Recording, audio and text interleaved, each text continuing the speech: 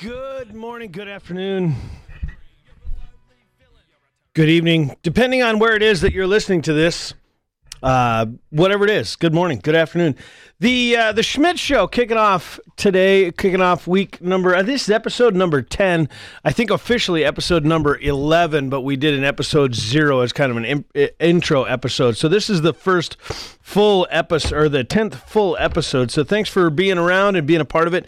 You'll notice there was no intro music this morning. I'm not really sure what happened, but our intro music and all that stuff, that computer that runs all that is frozen. And unfortunately, the guru is not here with me today. So I believe the guru is still out in Wisconsin. So welcome to the Schmidt Show. I am your host, Brad Schmidt. Thanks for joining me. You can find us on Freenode, the Schmidthead chat room on Freenode.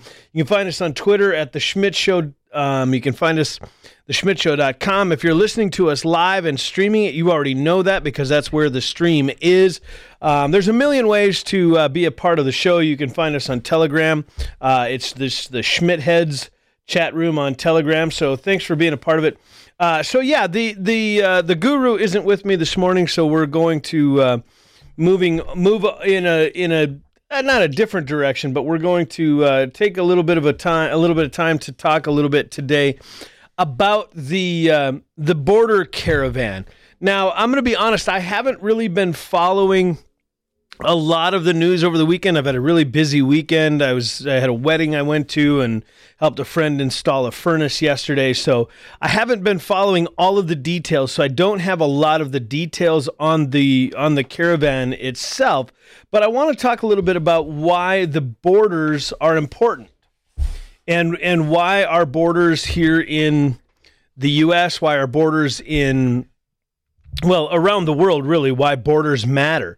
There's a significant importance to the North American borders, the U.S.-Mexico border.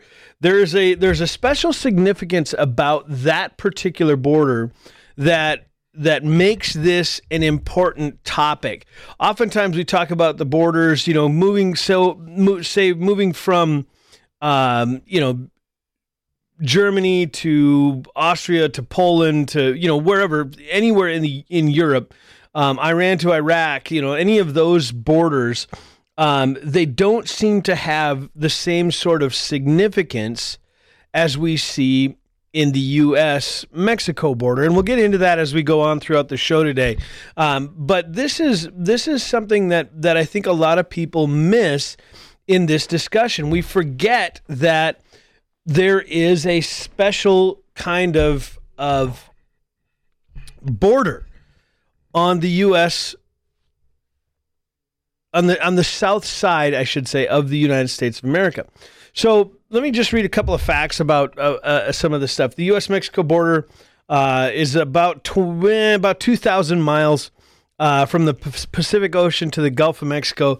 Of course, goes through some of the most inhabitable and just desolate nowhere country in North America. And even though all of its kind of remote area and wide open spaces, the border is also the most heavily traveled land crossing in the world. There's over 274 million crossings, and this goes all the way back to 2002, so who knows, it's probably much longer or much more than that now. The traffic passes through the corridors created by a bunch of these twin cities. Like, for example, I live in Grand Forks, North Dakota, and we're right on the border of North Dakota, Minnesota. So we have Minnesota and North Dakota. There's East Grand Forks, Minnesota, and Grand Forks, North Dakota, and we are a twin city. So that's what they're talking about when you talk about these twin cities that kind of straddle the border. Of course, the largest of all of these we all know is San Diego. On the Mexican side, it's Tijuana. A combined population of about 4 million, just over 4 million people. The border is also different from the east to the west side. At the western end, the population is half Latino and more affluent due to its proximity to major California metro areas. But on the eastern end, the population is almost entirely Latino. The poverty rate is very high. And in fact, Star and Maverick counties in Texas are among some of the poorest in the nation. So there's that issue as well. So there's not only the issue of the border and the differences and the cultural differences across the border on either side. There's some differences in the institutions. The level of trust between the United States and Mexico is quite a bit different than the level of trust between U.S. and Canada. This kind of issue is somewhat a reflection of the design, if you want to say it that way, of the government in the United States, and the fact that the Canadian governmental system is actually very, very similar to the United States. And I've got an article on this where I'm getting some of this information from. It'll be linked in the show notes, so you want to check it out. It'll go into it a lot deeper than what I am. But the United States and Mexico do not have the same level of cooperation that we're seeing in between the U.S. and Canada. But one of the things that is really important to point out, and I'm just going to read this paragraph from this article because I don't want to understate it or misstate it. It says this, quote, "Not only is the U.S.-Mexico border a boundary between two nations, it marks the zone where two culture areas of the Western Hemisphere meet. The U.S.-Mexican borderland is also a divide between one of the greatest differences that separate countries today, the divide between prosperity of the developed world and the relative poverty of the third world." Now, I'm going to continue this paragraph in a minute, but that is a very, very important demarcation or point of demarcation. There is a discussion to be had about the governmental system, the economic system, and what's happening in the U.S. versus what's happening on the same continent, just literally across a border into another country with similar resources, a better climate for all sorts of things that could be developed given the right tools and resources and all of those sorts of things. So that is a very important thing to point out. And so let me continue with the paragraph. Indeed, the paragraph continues. The United States-Mexico border is the only land border in the world between those two important zones. Journalist Robert Kaplan, no stranger to borders, describes this difference in his own subjective way. He recounts traveling between East and West Germany while the wall was still up, the Iran-Iraq border with Kurdish rebels, the green line that separates the antagonistic Greek and Turkish communities on Cyprus, the crossing of the line of demarcation between Pakistan and India.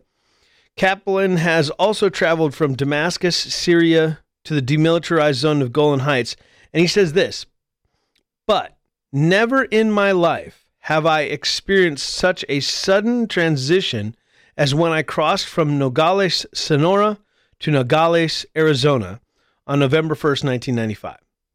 So that when you begin to think about what's happening on the Mexican border between the United States and Mexico, when you think about what's happening in this caravan that's coming, and we'll get into that discussion in a bit as well, but when you think about what's happening, not just currently, what's happening today, last night, last week, last month, but what's happening historically, what's happened over the last 300, 400, 500 years on this continent, whatever, since 1492 when Columbus sailed the ocean blue and all of that, when you think about the expansion of Western culture onto this continent and the level of prosperity that has grown out of that, and you compare that to and contrast it with what's happened in Mexico along that border. Now, I know that borders changed over the years, and Texas used to be its own country and all that kind of stuff, and ignoring all of that because it while it's relevant, I'm trying to take a little bit, 35,000 foot view, looking down and looking across the landscape of time to kind of get to, a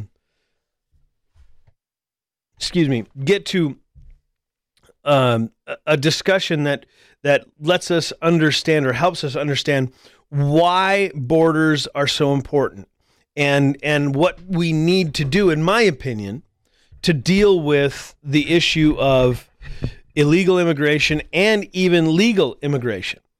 The demographic, or the difference between the demographic in a lot of these border towns is really not that different.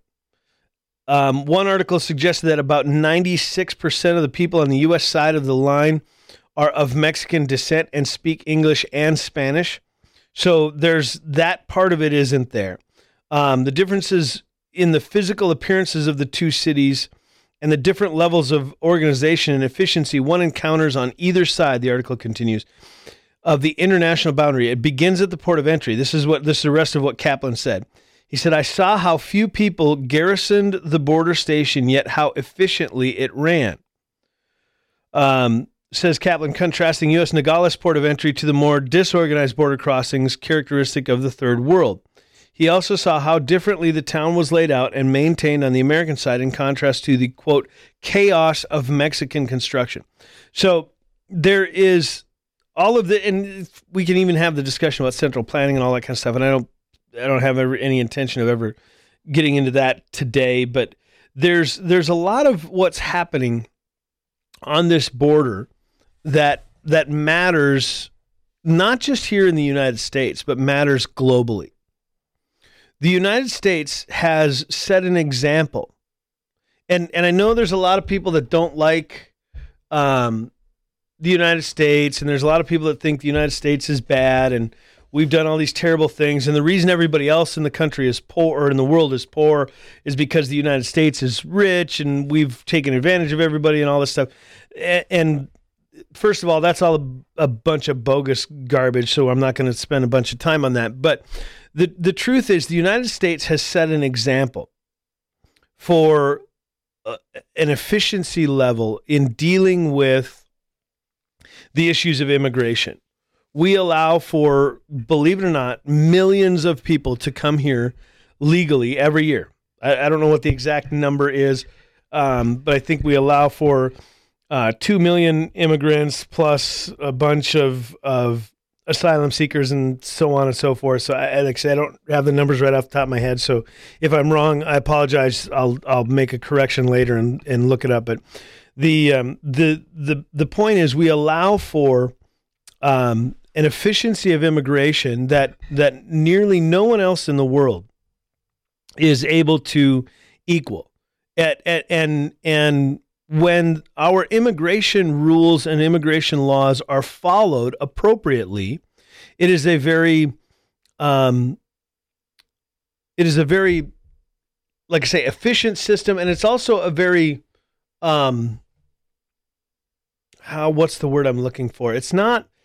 It works. It just works well.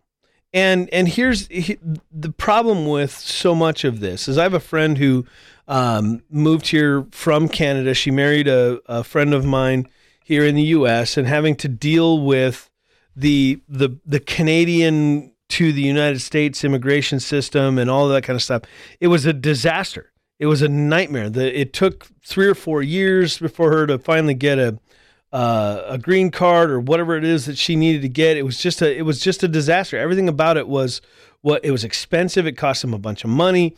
They finally got it all taken care of, but it was so bogged down, and the way the process was handled was so bogged down, not because the system is bad, not because the ideology of the and the efficiency of the process was bad, but because so many other factors play into it. The immigration courts are so clogged up, so plugged up by the illegal issues that are having to be dealt with, that the legal immigration issues get pushed off to the side and become a mess. So So that's part of why this is the immigration situation in the United States is important, because it's not just important for us, it's important for people all around the world, because because we always have been, whether people like it or not, the United States has always been an example and always been a model on how to effectively navigate just about any issue or system. And so what we've got to start doing, what we've got to start getting into and start looking at as a nation on how to address this is we've got to begin the process of, we hear about this all the time, right? Comprehensive reform of immigration, comprehensive reform of immigration. It's not a matter of comprehensive reform. And I know what that term entails. It means that it's deals with every aspect of the system, of the situation, meaning comprehensive. But the truth is, comprehensive isn't enough. Comprehensive means we make a few changes to every part of the system and nothing ever gets better, right? So anytime you hear a politician saying, we need comprehensive reform of healthcare, we need comprehensive reform of whatever, just know that they say, we want to make a bunch of changes to everything in the system, and it's going to be probably worse when we're done with it. That's when you hear a politician talking about comprehensive reform, just know what they're actually saying is, we're going to ruin it by making a bunch of changes to everything, and none of them are really going to be helpful, because the changes we do make on this particular part of the issue are going to override or screw up or cause contradiction with some other part of the issue, and nothing's actually going to get better. So what we need as it relates to immigration, especially in the United States, because as essentially the lone superpower in the world, and like China, Russia, whatever, but essentially the leader of the entire globe as it relates to nearly every topic, and it doesn't matter what the issue is, people wait around the world to see how the United States is going to react. If there's an economic thing that happens in Japan or in China, the world looks to the U.S. stock market to see how things are going to react there before they start making decisions. If there's a military issue, if there's a rogue country that decides to invade some other country, the entire world looks to the United States as to what we're going to do and how we are going to react. So as this caravan, as this part becomes part of the discussion as well, as this caravan is coming up from Honduras, and there is 7,000 now people mobbing their way across Central and South America towards the United States, the world is going to look to us and they're going to go, how is the United States going to react to this? Because how the United States reacts is going to affect the way they react. When Germany has to deal with an influx of Somalian or Syrian or some other group of people from the Middle East, they are going to look to the United States and go, how did the U.S. respond? Now, they may not model their response after us. They may go, well, the United States responded this way, so we're going to try to take the moral high ground, and we're going to do the opposite. But the truth is, so many times when the world takes the opposite tack of what the United States does, it's usually not a positive thing for whatever's going on. So anyway, back to the discussion of how all of this relates to immigration. There's the way we've got to address the issue of immigration in the United States is a fairly simple approach. Now, it's very complicated in the execution. It's very complicated in dealing with the immigration laws, because what we've got to do is strip back a lot of the comprehensive reforms that have been made over the years, and we need to step back to a time when we were looking at immigration as a merit-based type of deal. If you didn't have something to offer us as a nation, we unfortunately don't have anything to offer you. Now, I know that seems harsh and that seems mean and that seems unkind, but there is an important or an importance to the world in general, that we acknowledge that there is a time and a place for classes and orders in society. Now, that doesn't mean, because here's the other, every time I bring this up, the issue of class versus order, it's actually one of the 6 canons of conservative thought. The issue of the need for classes in society, the need for distinctions among portions of society is, I'm not talking about going to a caste system where, if you are a member of this particular group, you're not allowed to marry a member of this other particular group because you're better than they are or whatever. But the idea, the importance of having classes and orders in society is important because we need all of the different classes to succeed, to be prosperous. And I don't mean just financially prosperous, but just to be effective in daily life. Something that kind of everybody can understand is the concept of a restaurant, right? If you ask most people, and I have a friend who used to work in the restaurant industry who actually gave me this illustration just yesterday as we were talking about this.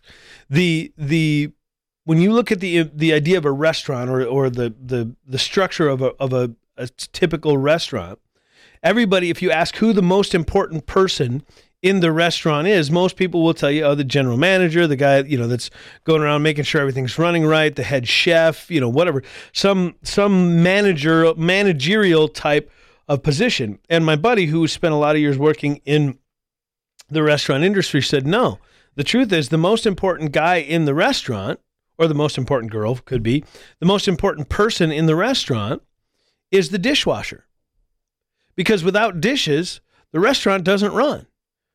If there's no dishes, the restaurant has no way to serve the food. There's no, the cooking utensils and things that the chefs need to prepare the food. The waitresses have no way to bring the food out. The most important person in a restaurant is the dishwasher. And the great thing about living in the United States versus so many other countries around the world, and not all of them, let's be honest, the United States doesn't have a monopoly on prosperity and a monopoly on the ability to move among classes. But the United States, it's easier in the United States than many other places.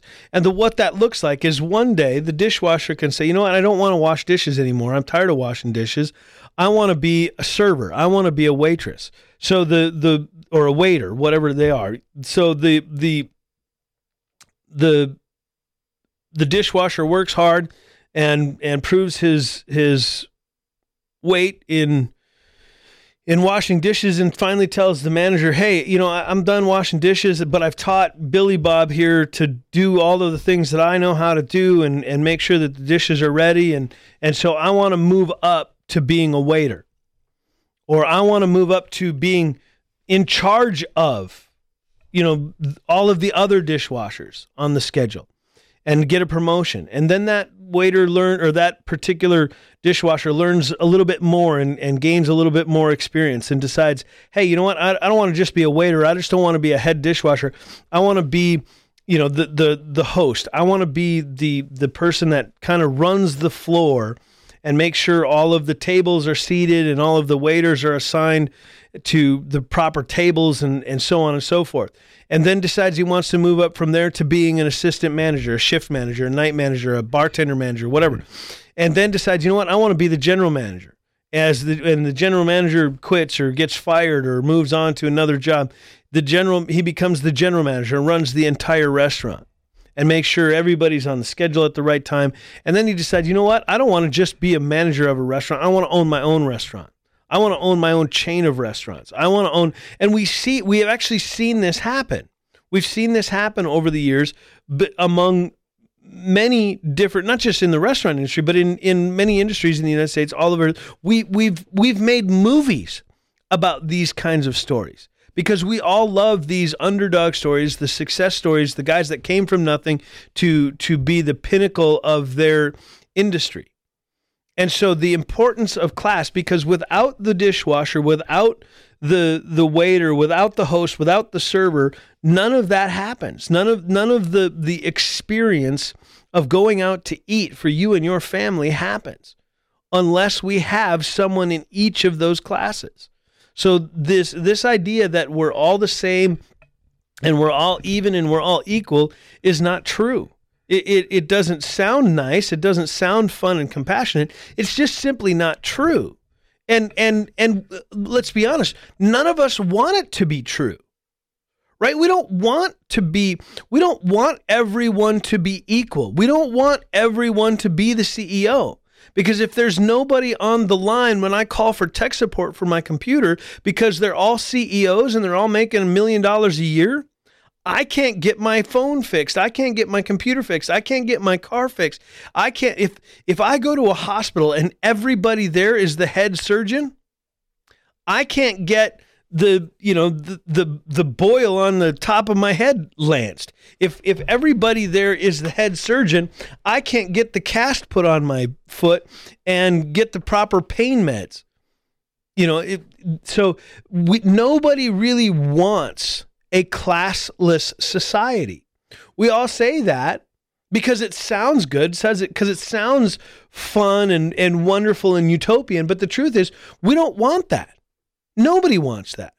We need to have these different classes, these different orders in society. But what we do want, and what we do need to facilitate and work our hardest at to facilitate is a mobility between the classes. That if I am a nurse one day, I'm an RN, an LPN, or whatever it is that I am a nurse, and I want to someday become a doctor, that I can go back to school and get a little bit more education and become a doctor. And if I don't want to be just a general practitioner doctor, I want to be a surgeon, a general surgeon, then I can move up and get a little bit more schooling and become a surgeon. But if I want to become a neurosurgeon and focus just on brain surgery, I can go back and get a little bit more education and become a brain surgeon. That part is important. We have to have an ability to move between classes. That most definitely needs to be facilitated. And that is something we do all want. We all really do want to have an easy mobility between classes, because the easy mobility between classes means that there is hope for me. There is optimistic thought in my world. Like, I can become something more than just a dishwasher, more than just a night manager. I can be something more than just a manager. I can own my own business. I can rule my own destiny, for lack of a better term. So anyway, back to, I don't know where I got off the rails on this, but back to the idea of immigration. So what we need to do with immigration is, it doesn't need to just be a quote unquote comprehensive reform. What we need is a stripping back, so it was back to the merit-based thing. We need a stripping back to, if you have something to offer us, we have something to offer you. If you don't have anything to offer us, unfortunately, we don't have anything to offer you. And we're sorry, but you will be nothing but a quote unquote drain on our society. And in order for us to be a society in which we are the ones who provide opportunity for so many other places in the rest of the world, we have to maintain our own prosperity. And essentially what this looks like is the story, the illustration that we've all heard people use when you're on the plane and there's a loss of cabin pressure. The first person that you're supposed to help is yourself. Put your mask on yourself first before you put it on someone else. Because if you pass out, you can't help your child. And so that's kind of what this idea of a merit-based immigration system entails. It's somewhat, and I know that's a loose analogy, and it's somewhat an analogy that falls apart if you take it too far. But the idea is that we've got to put a mask on ourselves before we can start putting a mask on anybody else. And so when you start talking about a merit-based immigration system, that's part of the discussion. We've got to make sure that the United States maintains prosperity, maintains its ability to offer the hope of prosperity for other people. Because if we don't do that, if we're no longer the nation where prosperity grows, quote, so to speak, then there's no reason for people to come here. And we don't want people to stop coming here because there's nothing here. We want people to stop coming here because their place is just as good as ours. So what we got to do is we got to strip back and get back to a point where we're talking about merit-based immigration system. But even beyond that, it gets a little bit simpler. So where you got to then go, once you've kind of got that done, it's a 3-step process in dealing with the issue of immigration. The first step is securing the border. Now, that can be a wall, that can be, tougher security in the airports. It's tougher enforcement of visas, so people aren't overstaying their visas. We know that some of the highest numbers of illegal immigration are not just coming across the southern border or sneaking in some other way, but they're overstaying their visas. They come here legally and just decide, I'm not going anywhere. I'm going to stay here. I kind of like it here. I'm not going back to where I came from. And so overstaying the visas is one. So the idea is the first step is securing the border. And like I said, a wall, a virtual wall, whatever, lining up 150,000 soldiers shoulder to shoulder with 50 caliber machine guns on the southern border, whatever that looks like. And of course, I'm being somewhat absurd there, but whatever the idea of securing the border looks like, that has to happen first. That has to be the first thing that we deal with from an immigration policy, because all the people who are already here illegally, all of the other issues, the sanctuary cities, the crime of illegal immigrants and whatever, all of those other issues become secondary if we don't secure the border. And we know this is true. Again, another illustration to try to explain that is that, think of a crime scene. If the police come up on a crime scene, they look at this, hey, something bad has happened. Billy Bob's been murdered here. Sally's been raped, whatever is going on at the crime scene. The first thing they have to do is what? Secure the crime scene. Make sure the press doesn't come in and trample on the evidence. Make sure the uneducated, whatever, untrained police officers who are not investigators, who are not crime scene investigators, aren't contaminating the scene by putting extra footprints or touching things in different fingerprints and whatnot, or accidentally erasing any kind of fingerprints or any kind of evidence that might be at the scene. The very first thing they do is secure the scene, so they can deal with what is in the scene once the scene is secured. So the idea of immigration has to happen, and especially immigration or the issue of illegal immigration. If you don't stop the flow of illegal immigrants into the country, then you're never going to be able to deal with entirely with the immigrants, the illegal immigrants that are in the country. Because you'll never know what that number is. There's no way to ever come to a conclusion. If you don't turn off the water to your bathtub, it's going to keep overflowing. Doesn't matter what you do until you turn the water off. And so that has to be the very first step. We've got to stop the flow of illegal immigration into the country. That has to be the number one priority. And I know people don't like the idea of a wall, but there's example after example after example after example around the world and across history that prove that walls work. I know that walls don't feel fuzzy and all happy and optimistic, but the truth is walls work. We know this on a small scale in our own homes. You know, if we're going to the bathroom and we want privacy, what do? We close and lock the door. If we want to make sure that we're safe at night before we go to bed, what do? We close the windows and lock the doors. When we live in a gated community, when we want, if we really, really want to be safe, we live in a community with walls and a gate. I mean, the absurdity of people saying, well, a wall will never work, is because they don't want it to work. A wall will work. And that wall may be a virtual wall. We may not need to build a 20-foot wall, 20-foot high, 20-foot wide concrete wall. We may not need to build the wall of China, the Great Wall of China. We may just need to build a virtual wall. Some sort of electrified fence that if you get within 10 yards of it, you get a zap from a taser. Whatever. I'm just making stuff up. But the point being, we've got to secure the border. And so that may be a virtual wall. The other way we've got to secure the borders is, like I said, through the airports, through the ports of entry, in a myriad of ways.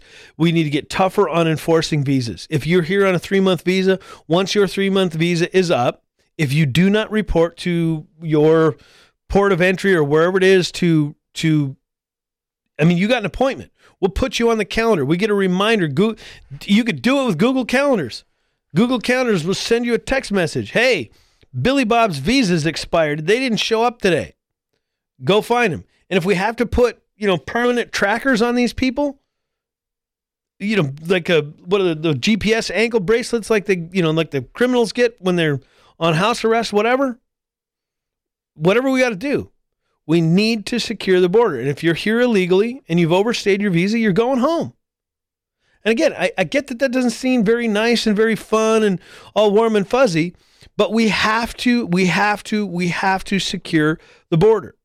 Then, step number 2, once we've secured the border, the next step, and like I say, securing the border is not as easy as just building a wall. I get that it's a very complicated thing, and I'm just throwing out some general discussions.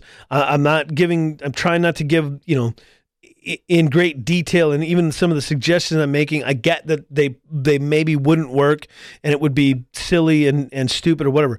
I'm simply trying to make a point to illustrate there has to be some processes in place to secure the borders in whatever way, however it is that people are violating our borders. And it doesn't have to be, like I say, a physical violation. It could be that you just overstayed a visa. So anyway, I'm repeating myself. But I have to do this because every time I do these shows, especially on my terrestrial show, somebody always calls in and, oh, you just want Mexican kids to die in the desert. No, that's not at all what I want. It's not at all what I want. And so I'm, there's always some absurd argument that's made. Well, you said you want to put a tracking collar on every single immigrant in the country. No, it's just an example. I'm just making random examples as things that, like I said, just to make a point. Anyway, moving on. Step number 2. Once you've secured the border, the next thing you need to do is we need to streamline the process, because here's the absolute truth that a lot of conservatives don't want to acknowledge or don't want to at least talk about is we want immigrants in this country. The old cliche is as cliche as it gets. We are a nation of immigrants. The United States is a nation of immigrants, and we want immigrants. We want to invite other people from other cultures to come and to be a part of our system, to be a part of our nation, to be a part of our society. We want that. We want them to bring their history, and we want them to bring their experiences and their culture and their art and their music, and we want them to be a part of who we are. We want them to bring that with them. We want them to share that with us. We want them to share their intelligence. We want them to share their ingenuity. We want them to share their abilities and skills and attitudes and all of that. Because without that, without an influx, a continued inflow of people, population growth falls. And if population growth falls, nobody's around to pay taxes and the nation collapses. Now that's it's way more complicated to go from there to there, from A to B, but you get it. The point, again, I'm just saying these things to make some simple points. So we need immigration. We want immigration. We want, somebody from, Russia to bring over their skills in math or science or as a neurosurgeon or a researcher or technology or whatever. We want somebody from China. We want people from the Middle East to bring art or culture or whatever. We want these different people from these different nations. But what we don't want are criminals. And this, again, goes back to the merit-based stuff. What we don't want is terrorists. What we don't want is, hackers and drug dealers and all those sorts of things. We don't need those people. What we need are the people who are going to come and to assimilate into our society, bring their society and their culture with, and leave the negative aspects of their culture behind and bring the positive aspects of their culture to help improve our culture, right? To make our country, our nation better. So what we need to do to make that a reality is we need to streamline the process. We need to make it easier for people to come here legally than it is for them to come here illegally. Because right now it's very easy to get here illegally. You get a visa, you come, you just don't leave. You sneak across the southern border from Mexico, wherever. You sneak across the northern border, come into Canada. Sneak across, it's probably a lot easier to sneak across the Canadian border than it is the southern border. It would probably be easier, honestly, for this caravan to get a bunch of flights to Canada than sneak across the Canadian border. And again, I'm being somewhat silly with that, but you get the point. There's a million ways you can sneak across the quote-unquote borders into this country. And so what we've got to do is we got to figure out a way to be to streamline the process. We need to make it easier for people to come here legally than it is for them to come here illegally. And what that may entail, what that may include, is the very simple fact that it means some of the bad guys don't get to come in. You know what? If you don't have a marketable skill, and we used to do this at Ellis Island back in the day, if you didn't have a marketable skill, if you couldn't be a doctor, a lawyer, a firefighter, a cop, a cobbler, a construction worker, if you didn't have the ability to offer something to the society, you didn't come in. If you had no marketable skill, I'm sorry, getting back on the boat and heading back to your own country. Because we don't need any more destitution. We don't need any more poverty. We don't need any more welfare recipients. We've got plenty of those. And again, I know that doesn't sound very nice and warm and fuzzy, but it's the truth. So once we've streamlined the process and made it easier to get here legally than to get here illegally, the last thing we need to do is deal with the people that are already here. We need to figure out what to do with illegal aliens who are in this country illegal. Some of them need to be deported, and they need to be deported immediately. Whether they are citizens or not, not citizens, whether they are, I lost my train of thought. I said it's citizens, and now I've completely lost my train of thought. You can't deport citizens. They're citizens. You can't. No, I've completely lost my train of thought. Some of them need to be deported, period. You can't deport citizens. I'm an idiot. And now I'm so flushed that I don't remember what I was going to say. Okay, so we got to deal with the people who are already here. Some of them will be deported. No matter whether they were born here or not, because I'm not a firm believer in the idea that just because you were born on American soil, that it makes you an American citizen. For example, if I went to France on a vacation with my wife, and she happened to be pregnant, and during the vacation, she goes into labor and gives birth to a baby, my child is not a French citizen. My child is an American citizen by virtue of the fact that her parents or his parents are American citizens. We just happened to be on vacation when the child was born. That does not make my child a French citizen and does not entitle my child to any French benefits. And so the same is true in the United States. If you are here and visiting, and if you are here illegally, it doesn't matter whether you're visiting or planning to stay. You're here illegally.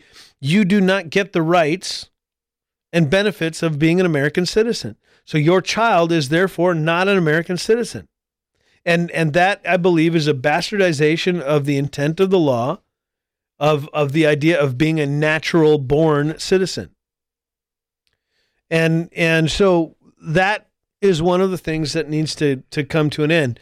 So you may be deported, even if you were born here. You may be deported.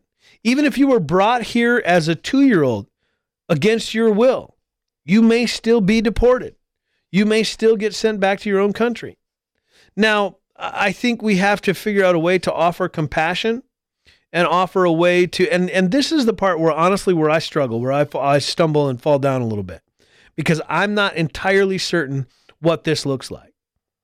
But some who are here, and even though they came here illegally, if they can prove their allegiance to this nation, their desire to be here and to be a part, a functioning and effective and productive member of our society, well, then there should be a path for them to earn citizenship.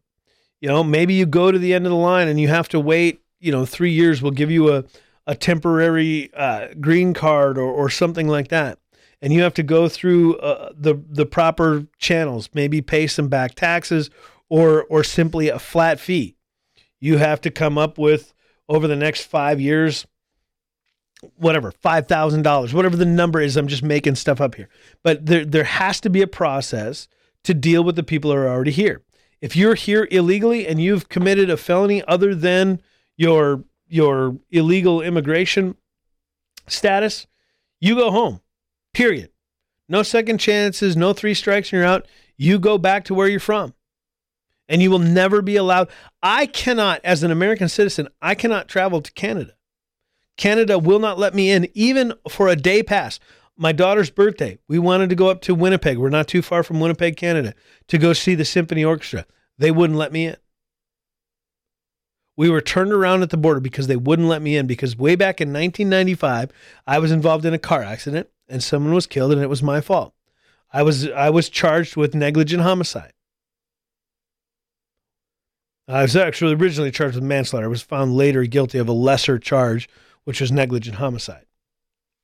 And therefore, I am not allowed into Canada, because in Canada, that is a crime that prevents you from ever being allowed into Canada. Now, I can go through the process. It'll cost me $2,000 or $3,000 or whatever, and I can get go through the proper channels to.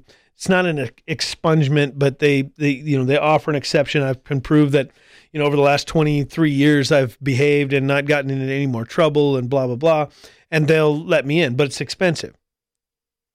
So this idea that we have to offer all these second chances in sanctuary cities is baloney. If you have committed a felony while in this country, you go home. And you never come back. You never get to come back. Period. Now, again, it gets more complicated than that, because what about the kid who did come here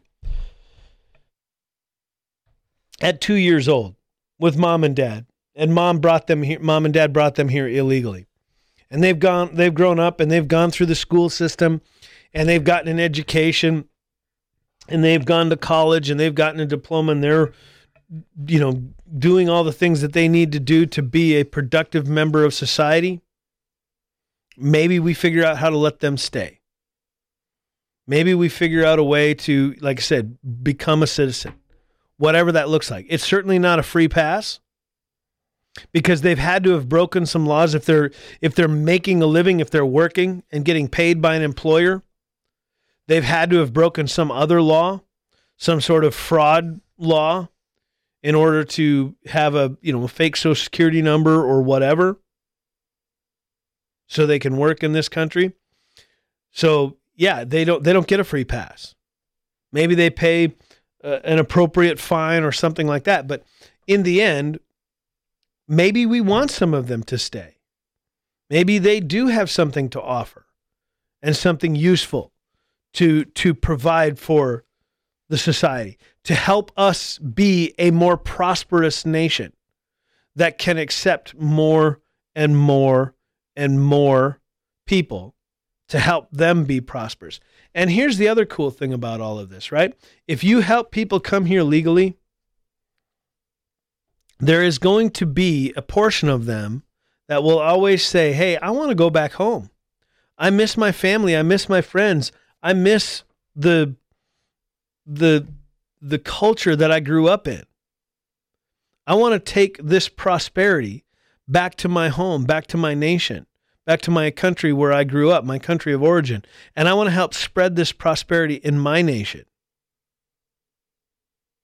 But when it's so easy to stay here and it's so comfortable to just be here and draw off of, welfare benefits or whatever other free handouts you can get, why would I want to go back?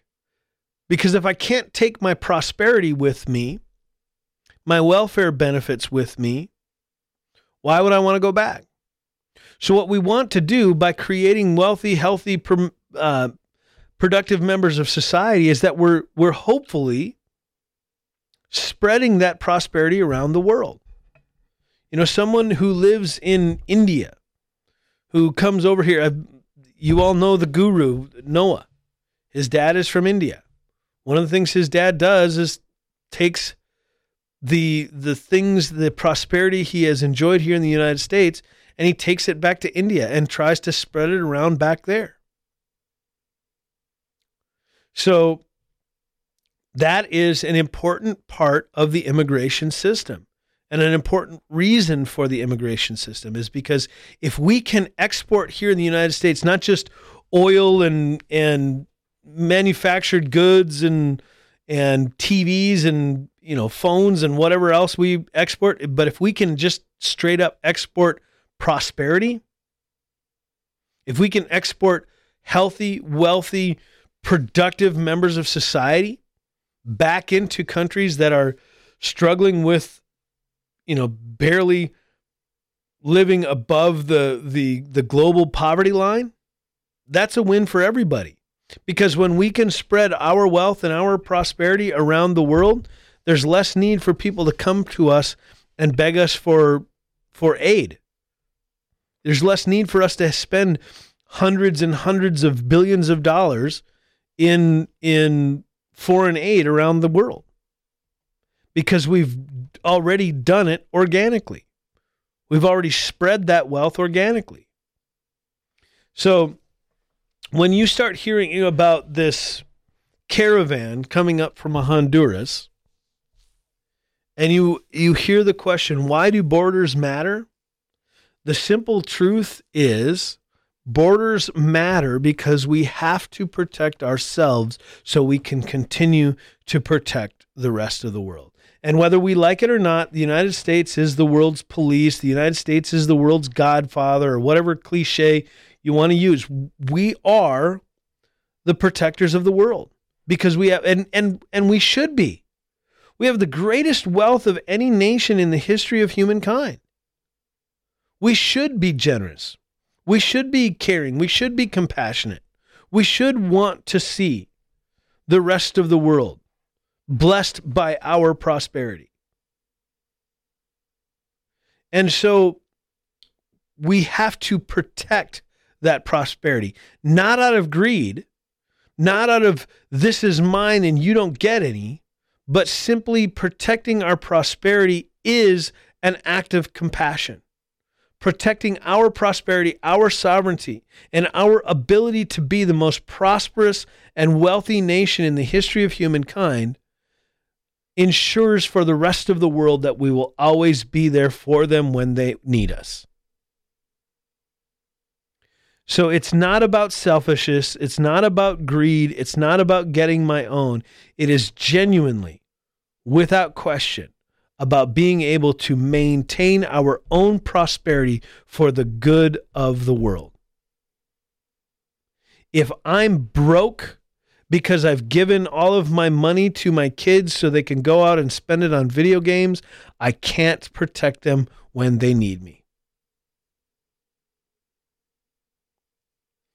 So that is why our borders matter. And that is why when this quote-unquote caravan, which is actually not a caravan but an invasion, must be stopped. And we cannot allow the third world to invade our nation.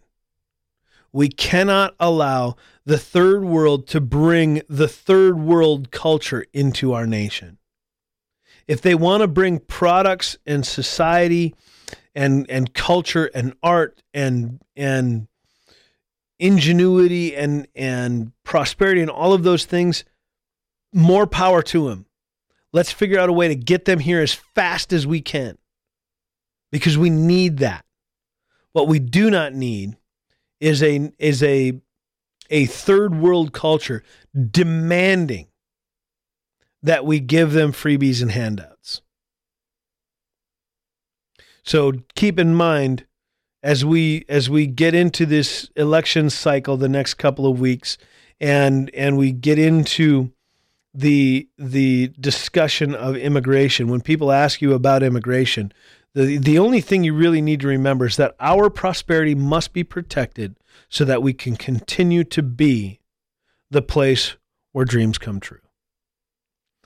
With that, I'm out of time. We got to call it quits and wrap it up for the day.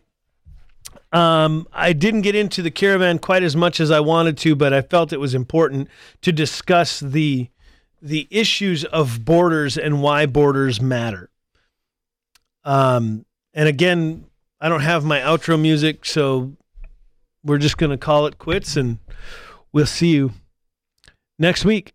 I'm Brad Schmidt. Oh, I want to mention this real quick. We're on Twitter, theschmidtshow.com, Twitter, Facebook at The Schmidt Show. There's a million ways to get a hold of us. Also, if you find this valuable, any of the information, the Schmidt Show information interesting or worthwhile, please consider going to Patreon and check us out.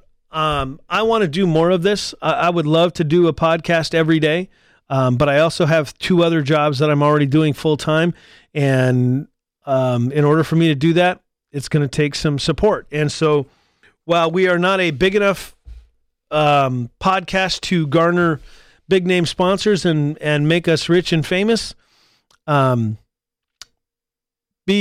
consider going to Patreon and supporting The Schmidt Show.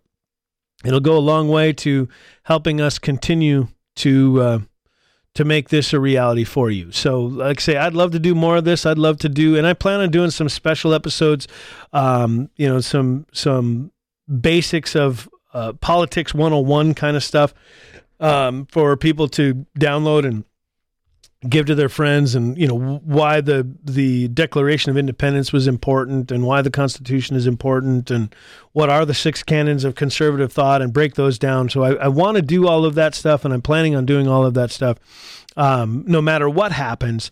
But that stuff becomes a lot easier if we have supporters. So please consider going to Patreon and check that out. So anyway, I'm not going to give any more than that. You're all smart. You'll know where to find Patreon, and you'll know how to find The Schmidt Show on Patreon as well. So that's it. The Schmidt Show. We'll see you, or that's it for The Schmidt Show. We'll see you next week.